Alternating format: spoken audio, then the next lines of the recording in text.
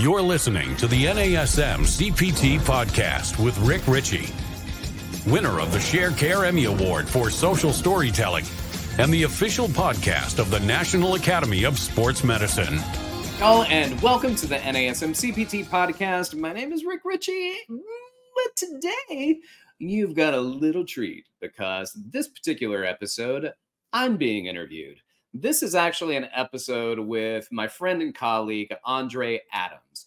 And Andre Adams is not just an amazing person, but now he's got a podcast with NASM. He's doing the bodybuilding, the physique and bodybuilding course that we had. Now there's a podcast that goes along with it. And every once in a while, Andre just sends me a message. He'll just text me something or he'll DM me on Instagram and he'll say, hey, have you seen this video? This guy says this. I'm not sure if that's true. Let me know your thoughts. And I will kind of, from my perspective or from a kinese or human movement perspective, I'll look at what they're saying and some of the claims, and maybe I get a chance to find some research on that specific thing. I'll look it up and I'll get back to him and I'll be like, shenanigans. That may not be something I agree with. So after a while, he was like, Rick, we got to get you on the podcast and we're going to do a MythBuster podcast. And so what he did is he sent me, 2, 3, 4 different video clips and said, this is kind of what these people were saying about it. I want to identify the truths in this or the embellished claims, and see if there's any truth in what they're saying. So he took the concepts. We didn't show the videos or say this video.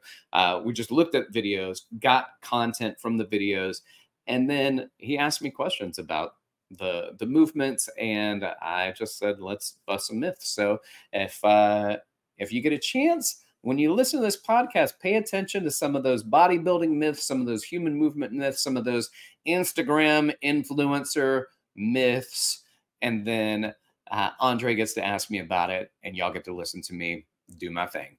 Anyway, I hope you enjoyed the episode, and I'll see you next time. Hey guys, welcome back to another exciting episode of the Peak Physique podcast.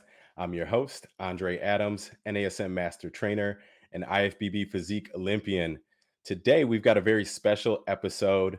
We've dubbed this the NASM MythBusters episode, and I'm welcoming to the show for the first time one of my good friends, and actually I was on his podcast many times, Dr. Rick Ritchie, also NASM Master Instructor and the host of NASM CPT podcast. Welcome to the show, Rick. Andre, it's a pleasure to be here, my friend. Thank you for having me. It's good to see you. Likewise. It's funny. I'm usually on that side of the screen, so today we get to mix it up a little bit.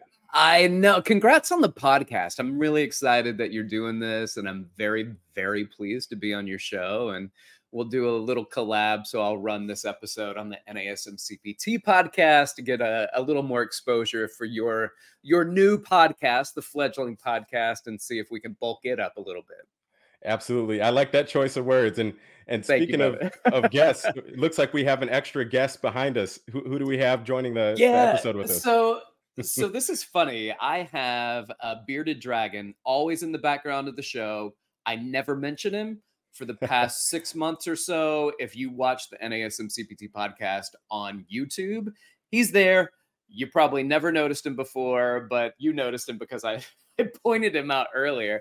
But chances are he just kind of slides by, never really moves during the podcast. In fact, I recorded a podcast about 3.5 hours ago, and he hasn't moved. That's where he's been the entire time. And we did, for you guys that are tuning in, we confirmed he's alive, he's healthy, he's just chilling. That's right. Put a little mirror under his nose and make sure. That's right. He's doing well. So good to have you, brother. So today, you and I have chatted. It's funny. Sometimes you and I will just DM each other this stuff, but the topic for today, I'm excited about. It's really going over some of the, more trending or influencer exercises that we tend to see frequently on social media. And we want to look at that from more of an evidence-based standpoint, as we do with NASM, right? And teach people how to maybe assess which ones are potentially good exercises that add value, and maybe they're good variations to incorporate into their physique training.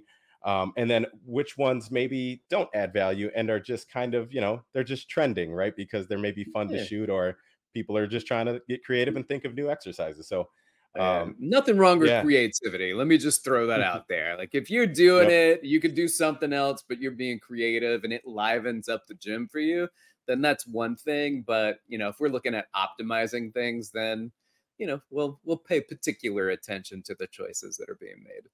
Exactly. And then ultimately, right, we want to make sure we can maximize how much they're getting out of their physique training. And that's That's where right. I agree with you. If there's creative ways, this is how we evolve the sport and start to evolve our training and adapt new exercises, new variations. But we also don't want to put clients or athletes at risk either for injury, for maybe some silly movements that they should avoid All right. altogether. Because Well said. we've Very seen our well said. share of those as well. So Indeed, we have. yeah. So I'm thinking, let's kind of start at the top, Rick. When we're scrolling through our social media Mhm. and we come across new exercises, a lot of times they're really the same exercises, but done in a completely different way or a different modality. And let's maybe walk our followers through what our thought process is when we're analyzing Mm. what how effective or how safe an exercise is.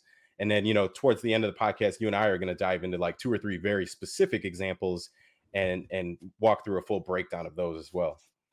Yeah, that's great. I usually start with what is the function, right? So when I look at it, there's something called neuromuscular efficiency, and the the definition that I always put with that is the neuromuscular system's ability to produce, reduce, and dynamically stabilize in multiple planes at various speeds in a safe and coordinated fashion. So it's a hardy definition, one that I learned many years ago, and I think it's really valuable. And we can break that down. So the neuromuscular system's ability to produce, reduce, and dynamically stabilize. So that's concentric, eccentric, and isometric, right?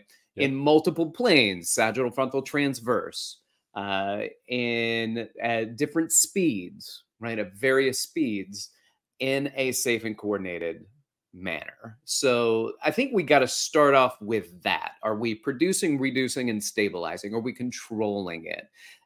Multiple planes, various speeds. Are you doing it safely? All of that stuff should be prioritized. And the first rule of anything, especially as a trainer, so you're out there coaching and training somebody, the first rule is do your best to not injure somebody else. That Exactly. more than anything, more than results, is the not hurting somebody, because the not hurting, when you hurt somebody, you will most certainly not get the results. So minimizing, and everything's got a little risk versus reward, but there are generally safe exercises that we can do. And so that's kind of the overview. And then I always then take it to what do muscles do? And if you will entertain me for a moment, I think we should point out that there are rules to muscles. Yep. Muscles follow rules. And if we follow the rules of muscles, then we will get more out of those muscles. So I remember I first started looking at rules of muscles, I had 3. There were 3 rules of muscles. Now I think there are probably more. So I'm going to give you a few more. But the first rule of muscles is that muscles only pull. Even when you push something, Hmm. the muscles are pulling. So they're actually getting shorter. So the term contraction or a concentric contraction, they will contract or get smaller. So the ends get closer together. And that's the number one thing. Like the first thing we look at is that understanding that muscles will only pull or they will slide over each other. The sliding filament theory, actin and myosin, these are Z lines getting closer together. So a basic Yep. rule of muscles. But also rule of muscle that they only contract or relax. A muscle fiber doesn't kind of activate, it doesn't give you 20% force.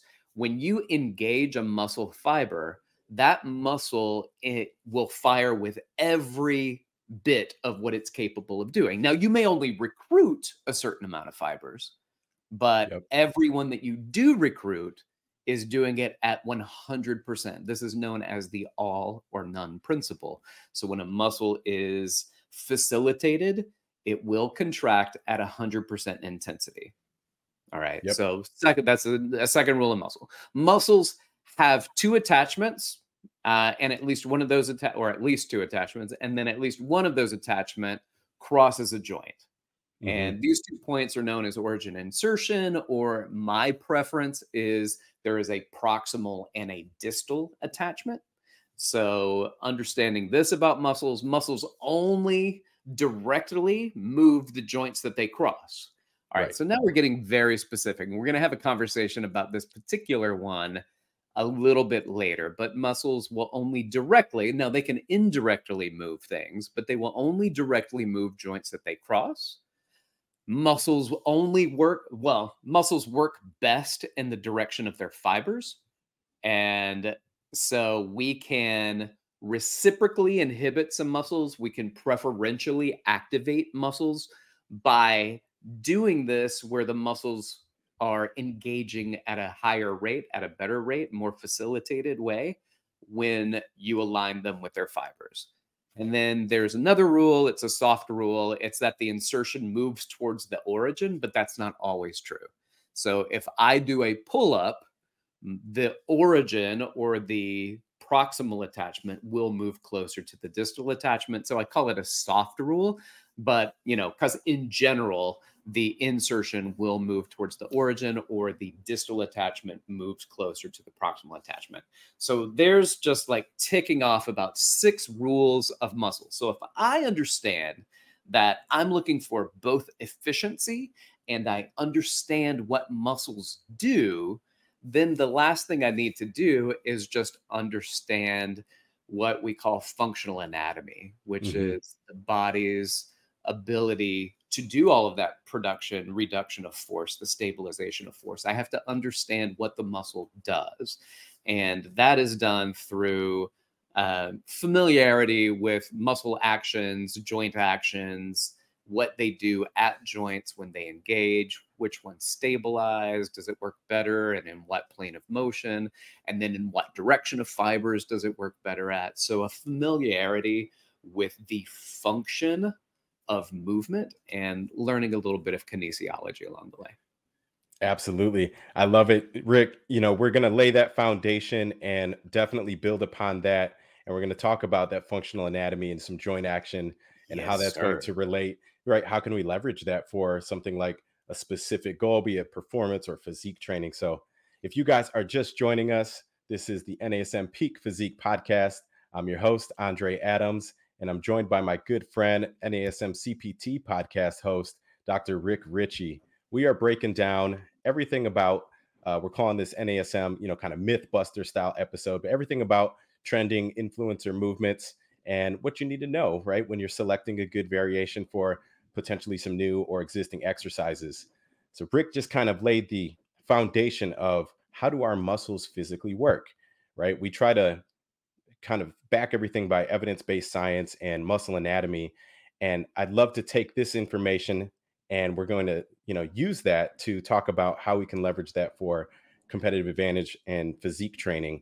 And I think, Rick, when we take a step back and we think about those joint actions, if we look at traditional exercises and then different modalities that mimic the traditional exercise, a lot of the joint actions, right, vector forces, where those insertions and origins are moving, a lot of it's really the same. And that's where I struggle sometimes because I look at things and I think to myself, well, that's an identical movement. It's just, your relative plane of motion. Maybe you're, standing upright versus laying down or things like this. But those are the areas where I think there's, potentially some really good things to think about. And then there's others that maybe it works well for the individual because they connect better mind muscle connection, given a different modality of an exercise.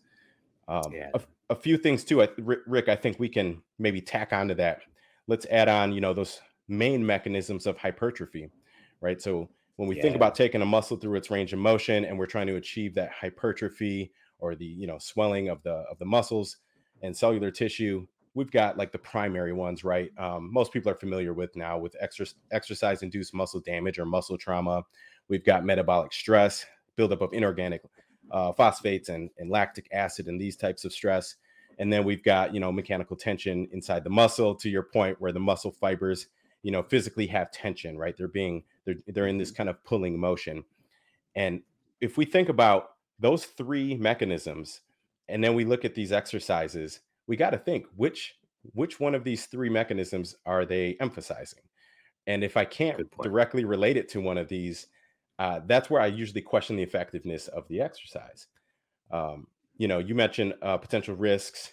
I think even thinking one step further of like, let's say it's a new exercise that's maybe unfamiliar, looking at potential regressions or progressions if you're training a client Oh, or an perfect. athlete. And ultimately, maybe just trying it out for yourself, right? And then seeing how that movement feels in relation to or in comparison to an existing similar movement. Absolutely. I think one of the least focused on variables when it comes to resistance training is tempo. And yeah, actually, that's not true. Most people focus on tempo and they'll do something quickly. I think in the world that you're in, things do slow down quite a bit more. And I think it's a great starting point to move slowly, to feel what the muscle is doing. And it's harder to feel that when you're going quickly. And it's harder to control it when you're going quickly. And it's harder to build up the stabilizers that protect the joints if you're moving too quickly. But when you go slowly, a lot of the muscles engage around what you're doing. So the slower you go, and this is not a hard and fast truth. The slower you go, the more you grow. That's not a necessary truth, but there's a lot of truth to that little maxim, which is you are engaging the muscle, you are creating mechanical tension, you are increasing the metabolites that build up in that. So the three versions of the requirements that you had mentioned for hypertrophy all work really well when you slow it down. And I think that is a great starting point. Now, certainly you can build up speed and you can start moving faster. But when we look at variables, the thing about variables is that they vary, they change. And if you're not changing your variables, if you're just staying constant, then we start to adapt. And when you adapt, we usually think of adaptation as a good thing. But once you adapt, then you get to the maintenance phase. So no matter what you're doing, if you keep doing the same thing over and over, you're just going to keep getting what you've already gotten. So you have to start creating variations and have your body respond different. And that's vital to our progressions. Yeah, I think on a prior episode on your podcast, we had even touched on that, because that's an interesting point when we think about the adaptations, right? Our body's constantly in a state of adaptation, and we do need variety. We do need progressions. And then we do have some tools that potentially allow us to train even maybe similar or the same exercises, or, a similar OPT phase for longer by progressive overloading different mechanisms, right? We can progressive overload the weight, the intensity, duration. I love that you mentioned time under tension. That's your best friend in the world of bodybuilding, right? And we call it embracing the suck, right? Because it's going to hurt. Yeah, that's true. You got a lot of truth to that. So, let me tell you something. One time I was in a gym. I think it was when I was down in Miami for about 6 months. I managed a gym down there, and I was like, Miami's not for me. And I came back to New York City with my tail between my legs. But when I was down there, there's some bodybuilders that were working out, and I laughed, right? Because there's so many times that me, as a generally smaller guy, will lift weights and I will be a little embarrassed around some of the bigger guys. Well, used to. I don't care anymore, but used to be embarrassed.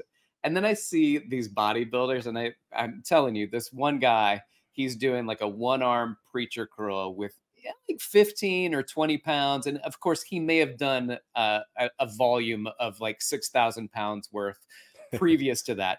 But he's preacher curling one arm, the lightest weight, and he is screaming, trying to get the weight up and doing everything super slow. And I was like, well, I guess I'm not going to feel bad about going light if this guy is like screaming his 15 to 20 pounds up on a preacher curl. So that definitely did something for me and my ego watching him, because clearly he's got the muscle. Yep. And he was just doing whatever finisher he needed to do at the end. And that's the importance, sometime in the early days, like in the beginning, when you're first building the foundation of muscle, you tend to have to go a little heavier with like closed kinetic chain, compound movements, a little bit heavier weights at times to put that initial muscle on. However, once you've built that foundation, and I can personally attest to this through myself as both the athlete and the coach, it's a lot easier to maintain or make, improvements from that base with much lighter Mm, weights, stronger, you've built more neuromuscular control. You're able to tap into a deeper mind muscle connection with each. We talked about the fibers of the muscles. I think you're able to just yeah, recruit more muscle activation mentally, and you don't need the crazy heavy weights. I mean, I you probably don't. lift, Yeah. like, you guys see the throwbacks in my videos where I used to do crazy stuff like 600-700 pounds on deads and squats. And a lot of people don't know I used to bench press over 500 pounds just a few years ago. And it's funny, now I can maintain my size and even make improvements at about 50%, 60% of those weights, without doing anything crazy. So definitely time and Yeah, attention, slowing things down, and then good variety and progressions.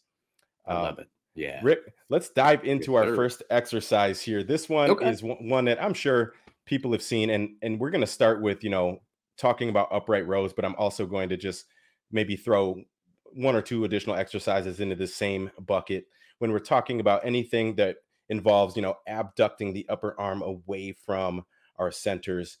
So a traditional upright row, probably the most common, I would say, is barbell. Maybe even Smith machine. That's very common. Mm. um, we're starting to see a lot of trends now where there's people that would be laying back on, let's say, like a cable row, seated cable row, and they'll take the long bar, and you'll see them laying back right parallel to the rack and doing their upright rows, laying flat supine facing the ceiling. And So they're flat on the yeah, ground, lying down, like they're taking a nap. right. It can be on And the ground. Exactly. yeah. Yep. Okay. And even side laterals, right? I've seen that too, done in the same way, where lying flat on the back, on the ground, or on a bench. And I look at, so if you can imagine uprighting them, Mhm. right, 90 degrees, Yeah. I look at the joint action and I think to myself, well, that's the exact same joint action as if they're standing straight up above the low That's pulley. exactly right. Yeah. Yeah. Right. So this is, I think, a fun one for you and I to think through. Let's start with that same logic that we used Okay. earlier. Let's talk about joint action. Do you see any benefit to joint action, or the muscle insertion points moving closer to the origins, or any of these mechanisms? Yeah. So when you do an upright row, you look at the joint action is just abduction in the frontal plane. So but the elbows are staying in. So the hands are staying in tight, the elbows are staying in tight. But it's really about the shoulders and sometimes adding the shrug in there to get the traps involved a little bit more. So we look at upper traps and the deltoids primarily in this exercise. I think it's a good exercise. It's one uh, that hosted a lot of fear mongering in the early days, especially even us at NASM. We're like, well, this is basically if I go into that position in upright row and then I straighten my elbow out, that's an empty can test, which is how you test for a strain or a torn supraspinatus or supraspinatus muscle, the most commonly torn rotator cuff muscle. And so through that logic, we would say, well, if this is the test of how that muscle is hurt, then maybe doing this as an exercise is not a great exercise. But fortunately, we have research, and the research has really panned out to show that that doesn't cause any more damage to the arm. I think it's like a lot of things. You can have salt on your celery. You can have salt on your fries, whatever it is, unless you have high blood pressure, and then you probably shouldn't have so much salt. So it's not that the exercise is wrong. It's just that that exercise might be wrong for some people. This is upright rows in general. Hmm. So how do you know? Well, you start light, and if it antagonizes you, don't do it. Yep. And if it doesn't bother you, keep going. So as I would like to say, what's my range of motion on something, and we just say full available pain-free range of motion without compensation. So if you can follow that as a general rule for your range of motion, then I think that that's pretty safe. So the Hmm. upright row, I like it. It's a good exercise. The supine version of it, where you're lying down, it is the exact same exercise biomechanically for the movement, Yep. right? So my shoulders are doing the same thing, maybe my scapula are doing the same thing, my elbows are doing the same thing. The only thing that changes though is the that I don't really have to stabilize the weight with my spine, right? So Hmm. if I have my back and my butt are supported by the floor when I'm lying down, then some people might be able to do potentially a little bit heavier weight because they're stabilized. Now, it's not a particularly easy position to get into. It's not that hard, but um, it's again, it's not a wrong exercise. I don't know if it is a game changer for anybody. I like it, but think about this too, Andre. Like Hmm. if you're trying to do some type of finisher at the end, so you're doing a cable row, like a seated cable row, and at Hmm. the end of it, you're doing a seated cable row with an overhand grip, right? So a pronated grip, and then at the end, you just decide to lean back and do some upright rows at the end because the other types of rows are completely Hmm. gassed, then you're just tacking on another exercise. I don't think there's anything wrong with that. It's a nice little contributor. But the difference between that standing version and the lying down version of the same exercise, not a lot of difference there. Yeah, I tend to agree 100%, Rick. It's like it's not definitely not a bad exercise. I think, upright rows in Right. general are Yeah. good for, building up some roundness and fullness to the delts, adding some density, to that upper girdle. Great for any physique athlete.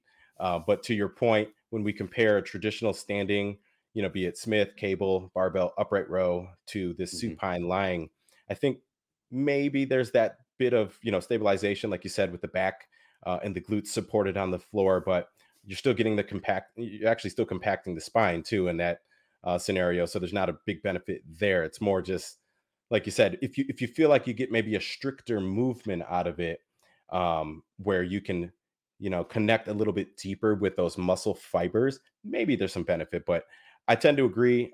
The way that we train our physique athletes generally will do the more traditional versions.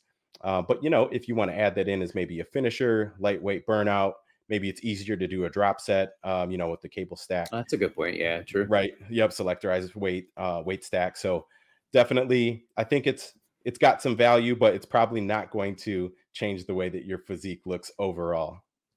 All No, I right. agree. And then one other thing too is if you think about it, if I start to get to my last one, I'm not a huge fan of momentum lifts, but if I get a rep and I don't get it all the way up, if I'm standing, I can do a little bump and just try to hold it there for a second and still get the eccentric.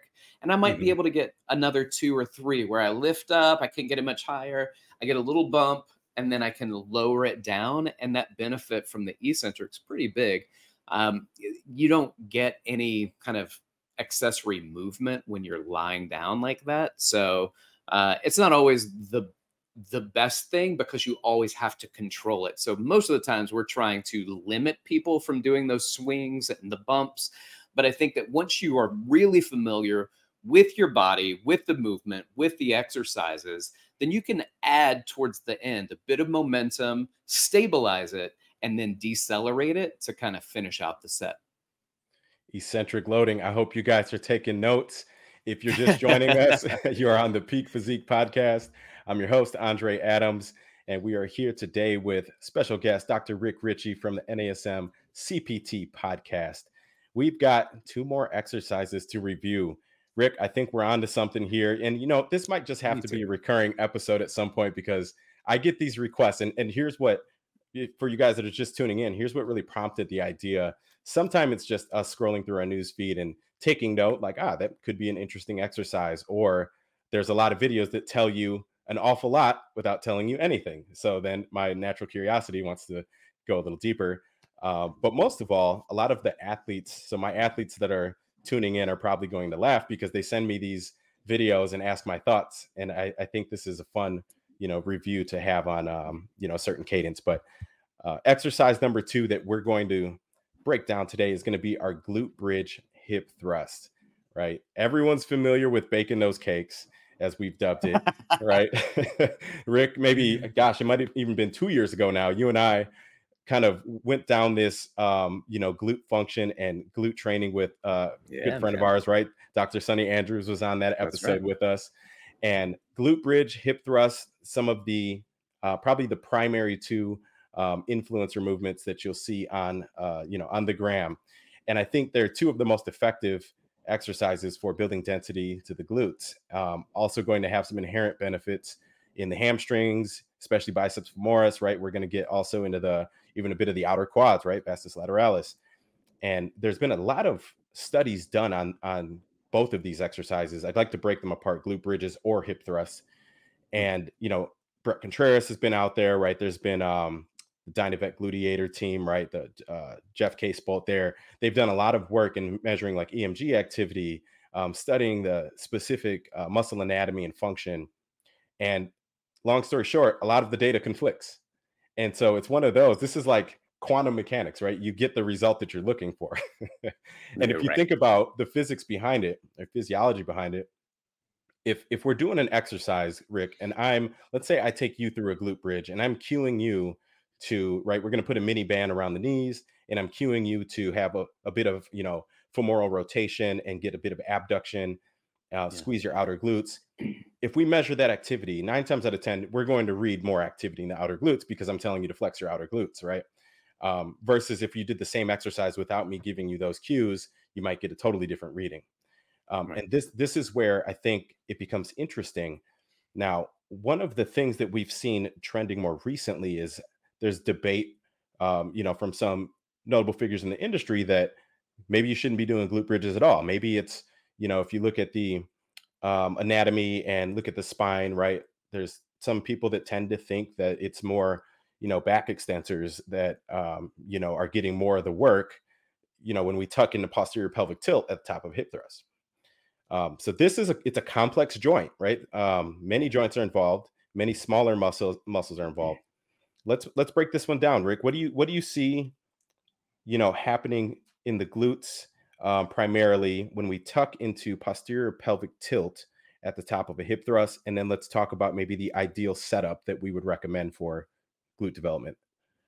Yeah, I like the idea of the posterior pelvic tilt because it just gives you a fuller range of motion with that. Now, it makes a lot of sense in a hip thrust. It doesn't make really very much sense in a squat.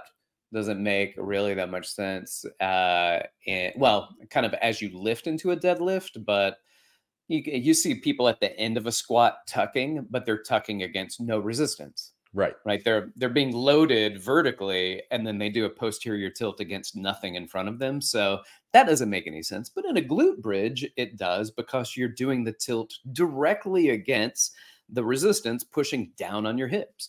So I think it's a great cue. In fact, it's something that for a very long time, you'd hear neutral spine, neutral spine, neutral spine. I was like, well, neutral spine is good, except for if I go into a posterior tilt, I might not be a neutral spine, but I do engage the muscle more. So neutral spine is for the rest of the spine at that point, not Hmm. for what's going on at the hips. And as you go into a posterior tilt, the line of your back, the lordosis starts to disappear and it flattens the back versus keeping that slight arch in the low back. It tends to do better for what's going on with the glutes. Now, the argument that is made, and listen, when I say argument, an argument is not necessarily um, enraged, right? So an argument is that you present your point and you try to back it up and you try to make a logical case against it. A lot of the stuff that we're talking about right now has not been focused on in research, so you don't see a lot about what's going on comparing things like the amount of spinal extensor activation in a bridge versus a deadlift. Hmm. But if you do a bridge and your spinal erectors engage, that's okay. They're supposed to. That's Right. what they're supposed to do. You're supposed to stabilize your spine. It's the same thing as if you go into a deadlift. And if you're doing an RDL and, you know, maybe some people on the planet somewhere are like, don't do RDLs because it's a lot of pressure on your back. But like that's the point of it. You're supposed to engage your entire posterior chain. I Yep. ain't mad at you. I want that to happen. Now, the difference is, are you doing 405-pound bridge and a 225-pound deadlift? That's a big difference on what's going on at the spine. Mm-hmm. But generally speaking, that 225 is a lot further away on the fulcrum, like where you're holding the weight, than the bridge is. The bridge tends to be shoulder blades a little bit below the shoulder blades, and of course, the shoulder joints themselves that are holding the RDL weight is further increasing the lever length that's on your back. So Right. I don't think technically there's going to be a lot more engagement in one versus the other, the bridge versus the RDL. And if it is, it doesn't necessarily mean that's a bad thing. We have fear around the back because we have been taught so much to fear what's going on in the back and protect your back. Yes, you need to protect your back. That's what you've already mentioned in the podcast, Andre. Yep. You've said progressive resistance training at least once, maybe twice. So let's say it again: progressive resistance training. Do what you can, not what you can't. And there are a lot of people out there in the gyms, Andre, doing what they can't do and not what they can do.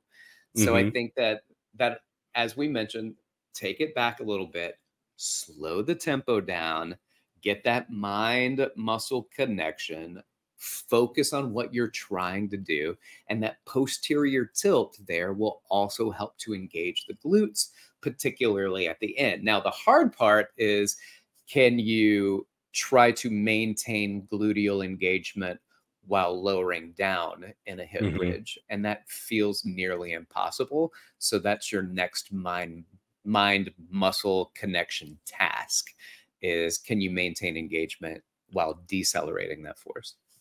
Right. And I think that's the key, Rick, is it's really about managing the amount of resistance that we have in that vertical plane. You can still add the mini band too, especially if you're just I getting love the used to mini it. band. And Yeah. yeah, and if if you don't have let's say completely like a really strong mind muscle connection yet, maybe you're newer to training with these types of movements, it can definitely show some benefits. And as long as you keep that, the loading across the hips moderate, once you get to a really heavy weight, let's say you see the influencer videos where there's 4, 5, 6 plates on, at Yeah. that point you're already recruiting as much as that glute possibly can recruit, so the mini band effectively doesn't add a bunch of value. But I think slowing it down, and then thinking about the motion, right? So think about the upper thigh bone, right? That femur going into that hip, and as you're coming up into hip extension, when you start to then add that extra layer by getting posterior pelvic tilt, we're effectively shortening that chain, right? We're putting a harder For sure. contraction through the glutes, even into that, hamstring tie-in area, which that's gold for the ladies, right? And guys too, but especially the ladies, they're scored directly on these areas. And I think that was some of the rebuttal in the industry, where there's, some healthy dialogue and debate going on. Is there benefit to PPT at the top of this glute bridge or hip thrust, or is it just taking away from your movement? And I think among ourselves, we probably vote Mm, unanimously. There's certainly value if you're using a controlled enough weight with good form at the top yeah. when you're in that extension, right? Getting into posterior pelvic tilt. There's a few other cues too that, and I know we're running a little short on time, but I want to get on into other cues that we've recently heard, right? You'll hear everything from traditionally drive through the heels. So the foot would be, ankle would be into dorsiflexion versus, drive through the full foot, or even on the toe in plantar flexion on the ball of your feet. And these are, some concepts that are definitely unfamiliar. And I don't think there's been a lot of actual studies around them. But let's start with a basic setup and kind Mhm. of leave our audience with what we think the ideal cues and setup are.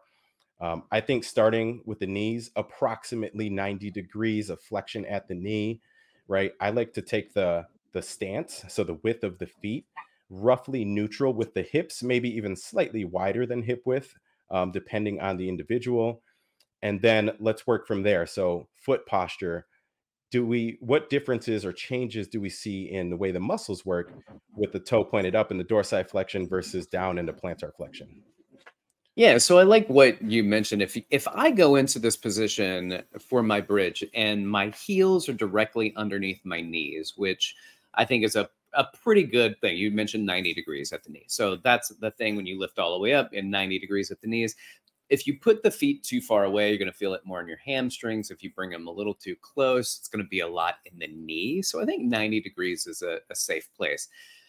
Now, if I decide to keep that 90-degree bend at my knee, but then I plantar flex and I go up on the ball of my foot, that now takes me not directly underneath my knee, but the direction that force is put out, however long your foot is, 5, 6, 7 inches away from your ankle, then you're moving the lever length away. And that will generally tend to engage the hamstrings a little bit more because the length tension relationship, as you start to lengthen the hamstring will then get more involved in it. So there's a tendency there. I think it's I think it's a good exercise. I just don't think that it is I don't think it's not as focused on the glutes. Your glutes are still going to work. When you feel it more in your glutes, your hamstrings are still working. All of these muscles engaging are okay.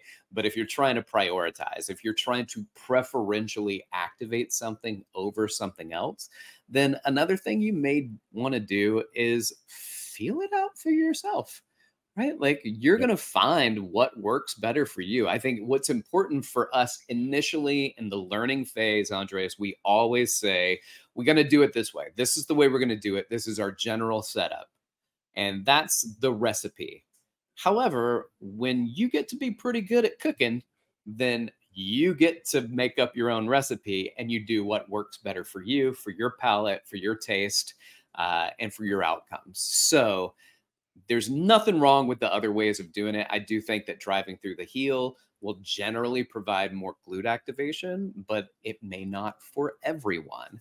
So that's why we give kind of templates for people, templates for exercises, templates for programming, templates for movement. But it's not dogma.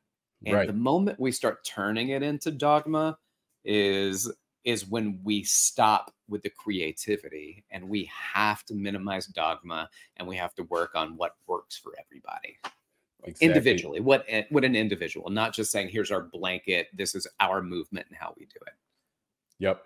No, I think you're right, Rick. When I think through that, just visually, if we start out with the traditional hip thrust glute bridge, let's say the ankle's neutral or slightly driving through the heel and a dorsiflect ankle position, if we start to then push into plantar flexion, and again, you're moving further away from that lever point, right? It changes the way the muscles work. And then what's responsible for plantar flexion, right? It's about 2/3 soleus, 1/3 gastroc. And if the gastroc's pulling, we got overlap with those hamstring insertions.